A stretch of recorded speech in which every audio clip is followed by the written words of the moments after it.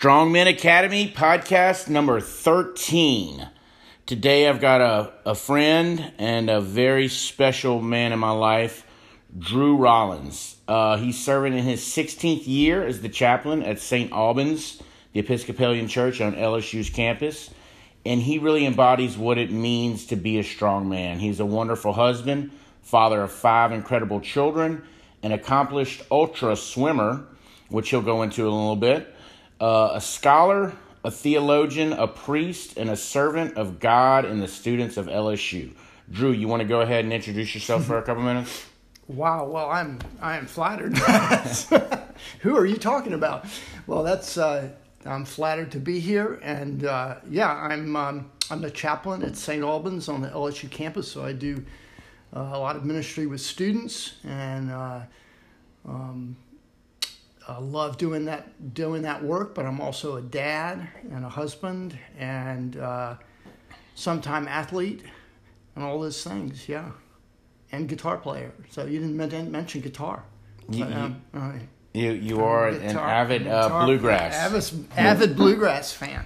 Yes, but not so accomplished in that area. It's still fun, and I enjoy listening to it. Yeah. So, one thing that really got me thinking about Drew, besides just his incredible influence in my life, is I was listening to a different podcast the other day, and there was a quote from a guy that was the teacher of the year for the state of New York. And he ended up retiring from education because he felt like it was, I hate to say this, an indoctrination factory. He felt we focused way too much on academics and telling kids to sit down and shut up and obey, and not enough on what really matters most in life. And his quote was, "The 2 biggest things we should focus on in teaching children is how to live and how to die." And how to die, I'm like, how do you teach kids how to die?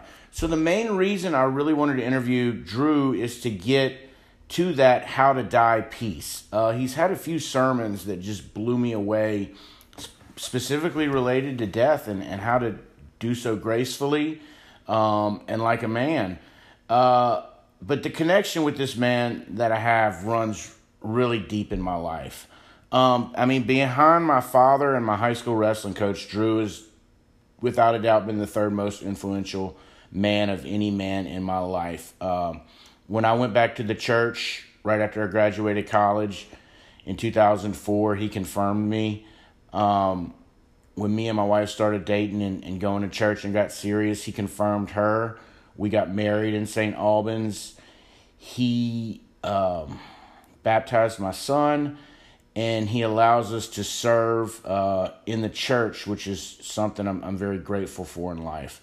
So, like I said, I can't think of a stronger man and the right kind of strong man. No type of toxic masculinity, none of that, how a man should be in pure form.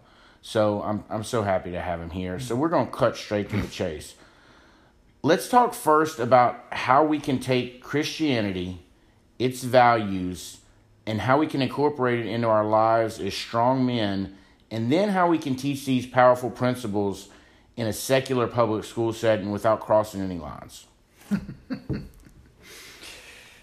Well, that's such a powerful quote from the teacher that you started with about teaching students to live and to die. And it makes me think that there was a time when in culture where teaching was how to live and how to die. And he's described it perfectly. The problem is that teaching, the role of teaching, has become slowly more and more specialized to the point where teachers are, I think many do not see their vocation in those large terms. It used to be that the role of teaching was held by religious leaders, whether they be priests or rabbis, or that role was the teaching role was held in large part by the church, and then or the synagogue, and that was separated out. Now it's very separate, but part of what has been lost in that is this sense that we have a responsibility to teach young men, in your case, how to live and how to die, to think in those terms. There was a time in the church, and really until just the last generation, when it was understood, didn't have to be explained, that the role of the priest, one of the major roles of the priest, was to teach people how to prepare for death. And that's what I'm getting at, and I think maybe what you're alluding to in things that I've preached on before, that we need help in learning how to prepare to die and how to approach death, how to approach our own deaths, how to approach the deaths of people who are close to us. And part of what's happening in our culture now is that the reality of death is kept away from us, because of the way that the funeral home industry, it's almost as if when someone dies, the body can just. I will get to the hospital as fast as I can once there'll be a call that someone has died or is close to death. But by the time I'm there, it's like they have escaped into the ether. The body is gone. The family doesn't know where the body went, and the funeral home sort of takes over. Not to denigrate their work, but they in this culture they really do take over. Often the body is cremated. There may be no service, and so the family is really left to deal with death without much help if they're not connected to some church, synagogue, even mosque, any religious, to speak broadly, in any religious, no pastor in their life that instructs them in that. It used to be, even probably 2 generations back, if you looked at your grandparents, you probably had someone that died in their home, and the family knew what to do with the body. We don't know how to. We have to have a funeral home now. We don't do that anymore. But there were layers of instruction for people in how to prepare for death and how to walk through it, through the grieving process, and the leaving behind what you are to prepare to leave behind for those you love. So all of these levels, I think we're woefully unprepared for, and I see it all the time when it's the exception that someone is prepared for death, sadly. Yeah. So kind of touch on, the morals and the values of Christianity. It's unfortunate if our children aren't going to church on their own. I feel like they're missing the boat on a lot of it. If they don't have it coming from the home, mm-hmm. and they're not brought to church, there's so many great values in there. I mean, look at Proverbs. I mean, look at the wisdom mm-hmm. that comes from Proverbs. Right. The stuff that comes from a lot of the Gospels and Revelations, and it's a lot of Paul's stuff. I look at it and I'm like, these guys were really deep. I mean, they were super deep. I mean, I meditate to try to get deep, and then I get in this certain space in my head, and then I read their stuff, and I'm like, whoa, there's so much more than face value here. Mm-hmm. So how do we take a lot of those principles and teachings, and how do we teach them, mm-hmm. like I said, in a secular setting mm-hmm. in the mm-hmm. public schools? Yeah. Well, it's tricky. I imagine I have the freedom of not having to worry about that. I can really speak very directly. I guess that the thought I would have is approaching it, and this is not the full story, but you can teach the Bible as literature. You can teach the Proverbs, the Psalms as poetry, standing alongside any great poetry or any great literature. And that's not the full picture of what we believe about the scriptures, but it's at least a place to start, and to expose people. There was a time when you would not. To back up, you can't really read Shakespeare without understanding the Bible.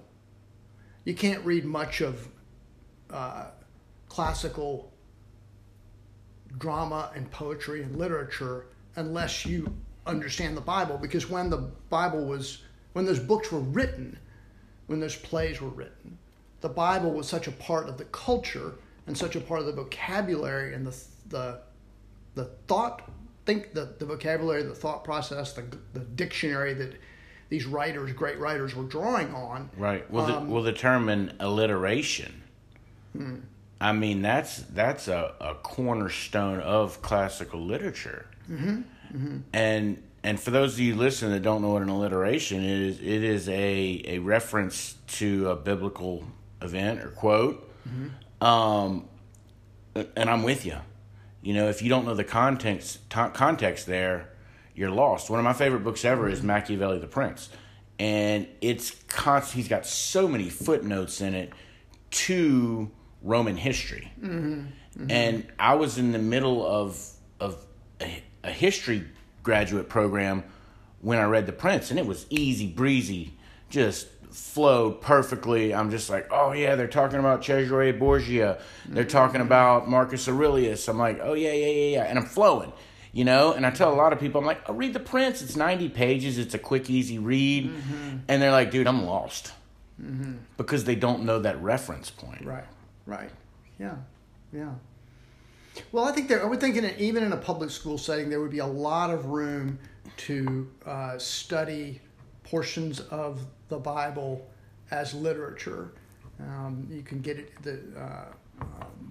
something as basic as the 23rd Psalm holds a place in our culture, not just in religious life. So I would think there's room there. And you mentioned that the principles and the moral themes, and part of that whole landscape of the Bible is the reality of death. You know, our lives are like grass. The reality of death is all over both the Old and the New Testament, and that's part of what's missing in just the view of what it means to be alive today. The whole emphasis of the culture is on prolonging youth. Yeah. And against the reality of we age and die. Right. It's just we do extend it. We are extending life, but you're gonna die. And that is the also psychologically, that is the most profound reality of existence, is that we all face death. But so much of our culture is in complete denial about that. So just bringing up the subject of death is a huge step, and I would think would be very unusual in a public school setting. Yeah, or any setting, really. And I feel like until we teach mortality, it's hard to teach the immortality of our lives. Mm-hmm. You know, the legacy we leave, right. The things that we do that have been here forever and that will exist forever. Mm-hmm. Right. You know, I feel like there's so many things. I think the fear of dying is undoubtedly the number one fear that humans have. Mm-hmm. And until you suspend that fear, or at least embrace the idea of it, you're not going to free up all these possibilities that you really can do your whole life. Right. You know, I think of like the Iliad and Achilles. You know, and the oracle asked him, he says, you know, should I go fight in the Trojan War? Mm-hmm. You know, and she says, well, two sides to that coin. If you don't fight in the Trojan War, you'll live a long life, you'll have a lot of kids. She's like, if you do fight, on the other hand, though, if you do fight in the Trojan War, you're going to have a short life, but they'll be talking about you for all of time. Your legacy, will live forever. Right. So it's just a dichotomy of that mortality versus immortality. Yeah. And then I also kind of wonder about the whole, when you teach someone to die, I guess there's metaphors for it, like the phoenix and the rebirth, and I feel like throughout life we have to our old selves have to die in order to become something better. Yes, that I would say that is certainly true about life, that there's a part of life that is cyclical. You die, parts of your life die, and then there's rebirth and there's death again. There's truth. There's a truth to that. However, the Judeo-Christian understanding of life is really is linear. Okay. Meaning there is a beginning, creation. Yeah. And there will be an end, the last day. I mean, Jews and Christians are in full agreement about that. There's a lot we don't agree about, but we agree on that. That linear shape of life is really in conflict with a lot of the sort of general spirituality that's floating around today, which is that it's sort of the Lion King, the great circle of life, right. And that's not what Christians or Jews believe. Okay. That life is, but it's true. There are death and rebirth is experienced in many ways, but the biblical story is creation to the last day. That is talking in specifically Christian language or specifically Jewish language. Muslim, don't know as much about whether they would agree. I think they would probably agree as well. The major religions would agree about that, I think. Okay. Yeah. Well, good. We'll move in subjects a little bit. Yeah. So for those listeners out there that don't know, and I don't think you know this, Drew, for my curriculum, I have something I call a pyramid of maturity. Okay. The first level is self-awareness, and it's got 5 elements. The second level is the 4 tenets of discipline. It's got 4 elements. The third level is adding value to our lives physically, mentally, and socially. And then the 4th level is really on how we can develop the ultimate positive relationship builder.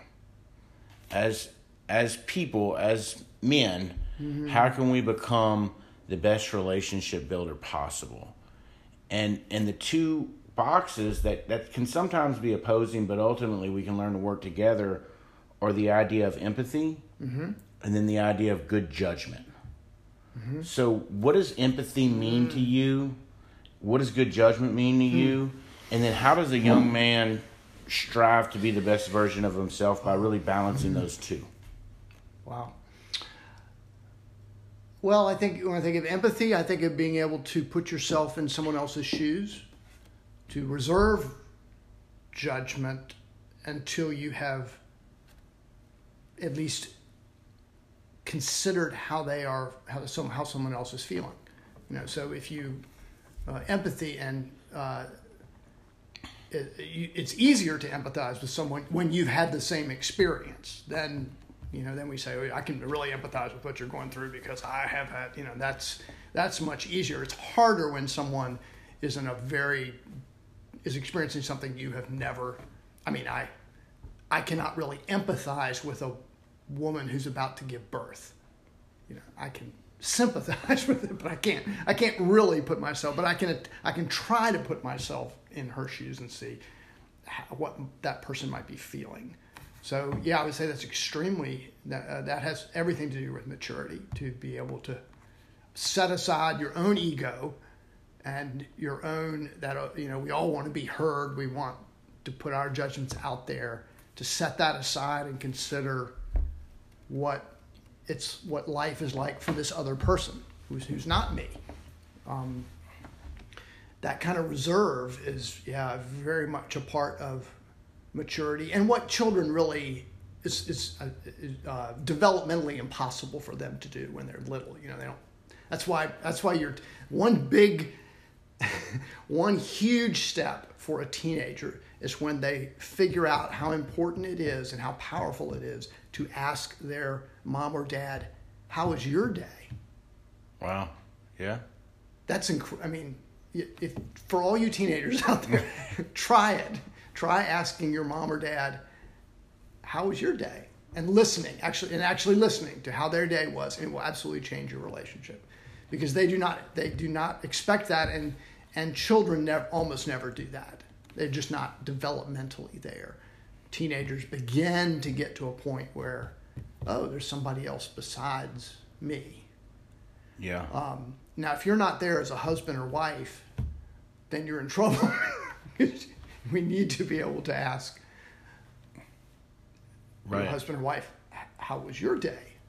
and listen, which is empathy, connecting with what they have been through. Yeah, there's a quote. I stole the concepts from a few different people, so I'm not going to call it completely my quote. Yeah. But I'm going to call it my quote. On the road to authenticity, we must realize that our vulnerabilities can become our currency.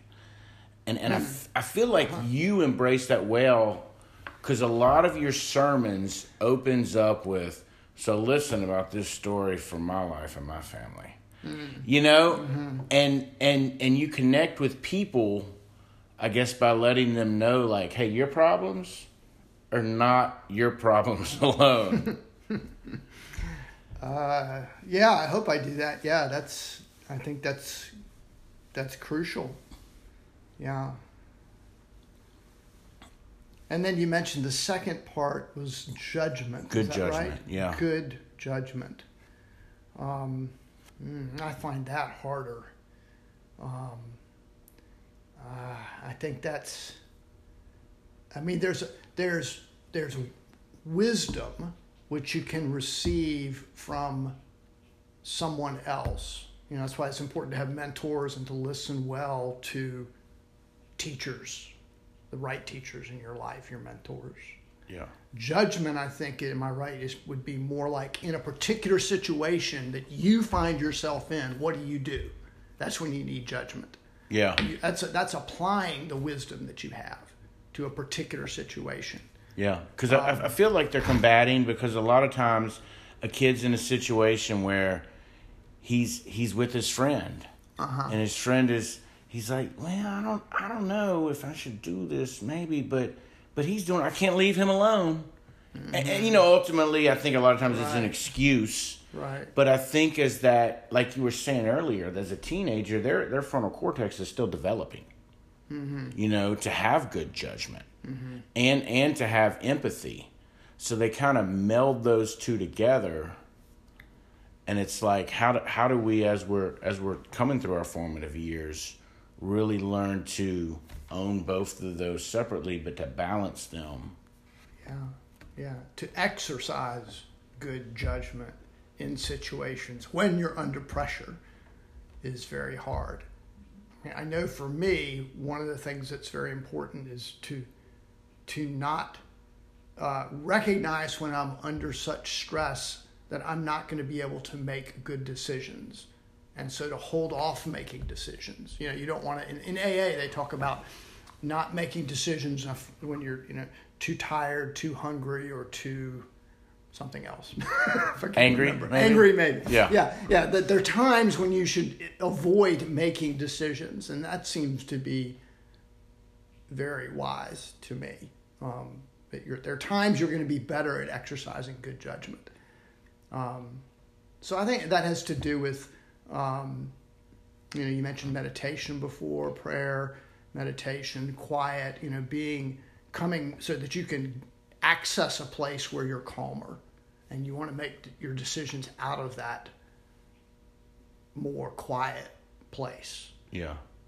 But when you're in the middle of it, when you're in an argument, when you're surrounded by all sorts of pressures, it's hard for anybody to do that, not just teenagers.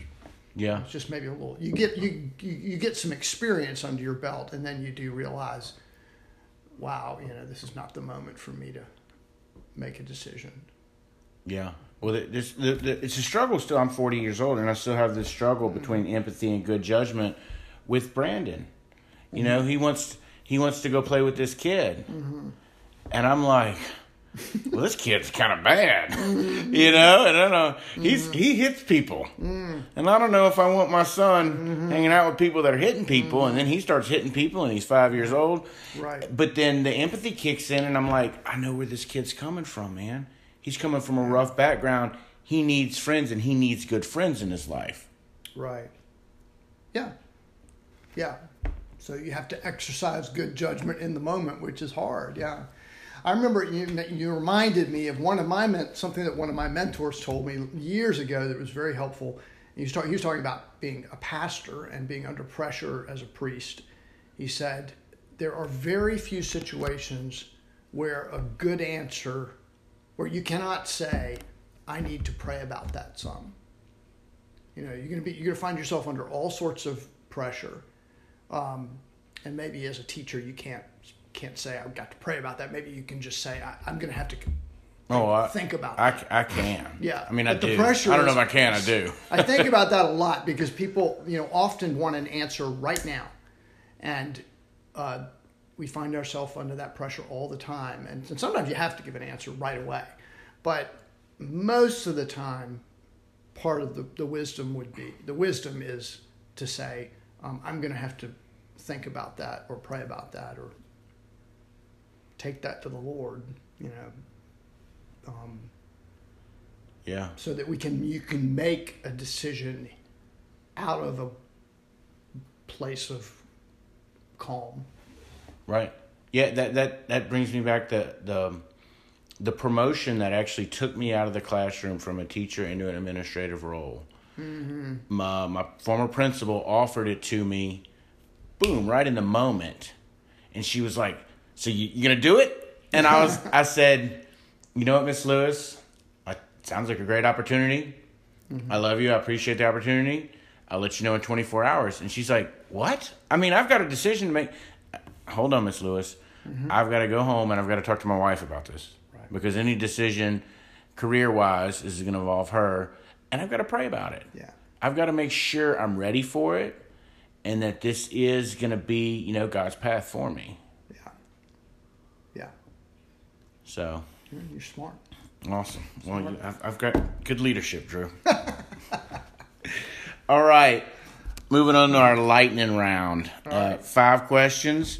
You can answer them quick, and you don't have to answer them quick if you don't want. Okay. But first one, greatest person to influence your life? Wow. I would say the writer Paul Zoll, a writer and friend. It's been a major, major influence on my life. He wrote a book called Grace in Practice, and which I would recommend to everyone. But to me, what it helped to do, what was so important, it helped me to connect my Christian belief with the actual everyday living problems of being a parent, being in school, being in the church, politics, just to bring it down to how does grace actually get worked out in life. And I think people often experience this separation of their sort of spiritual life or their church life with what they actually, like what's going to happen around the dinner table. Right. To bring those two together is not always easy. And he's the writer that helped me to do that. Awesome. Number 2, should religion have more of a place in public education? I would say yes. I would say yes. I think the yes. Good. That's all I'll say. Good answer. All right, number 3, best thing about swimming. I would say so much of life is about endurance and enduring things. Just having to kind of gut through things. There are many things that we can just escape from, get out of, you know. I need to move, I need a new job, I need a new house, I need a new pair of shoes, I need a new wife, I need a new whatever, you know, where that's the first impulse is always to escape and get something new. And swimming, any endurance sport, is, you know, behind it is this reality that you just have to keep going with the same thing. You know, it's about enduring without that giving in to that impulse to escape. And so to me, it works for me because it's at a deeper level, just because that's so much of what life is about. Wow. Yeah. So much deeper than the pool. There's a whole lot more going on than the pool. And I always wondered, do you ever kind of get in a meditative or prayer state while you're swimming? I would say absolutely. It's and another the great thing about swimming is no one can get me on the phone. Yeah, that's a wonderful thing about swimming. Yeah. So even though don't consider myself a particularly spiritual or prayerful or meditative person, when I dive in the pool, at least there's silence, more or less. Yeah. No one's interrupting me. So it's not prayer like I'm on my knees with the prayer book, but it is prayer in that it's uninterrupted time, largely uninterrupted time with myself and God. And I do think about it that way. Yeah. That's, I think, what kind of helped push me into meditation and be decent at it when I started doing it was just those, I say hours throughout a week, you know, but an hour straight in the pool just swimming, nothing but me and the black line at the bottom of the pool, and my breath, just repetitively, and it kind of took me to a place. Absolutely, yeah. So, number 4, favorite podcast. I really like the podcast "Same Old Song," which is it's a Bible. It's kind of a Bible study podcast. Okay. 2 guys talking about the readings for that Sunday in church, but they're hilarious and they tease each other and they have a lot of fun with it. So I would recommend "Same Old Song." Cool. Yeah. All right, last one. Question number 5. Got to end on a high note. Favorite non-biblical quote? I thought about there's a quote by Edwin Friedman that says, "Don't just do something, stand there." Have you heard that? Yeah. Don't just do something, stand there. And I love that idea. The idea being that there are many, many situations in life where the best thing to do is to not do anything, to be observant, thoughtful, but to not act. So many of our problems come out of acting too quickly. You know, it's just the kind of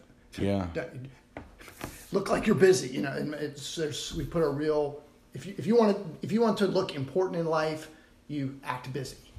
You know, just being busy makes you somehow smarter, better. Yeah, it's not the case. I tell my kids all the time, respond rather than react. Yeah. But I like that. Same idea, yeah. I like that quote. Yeah, same idea. Good job. Thanks, Drew. Okay, appreciate man, it. Thank you. See y'all next week, guys. It was a pleasure.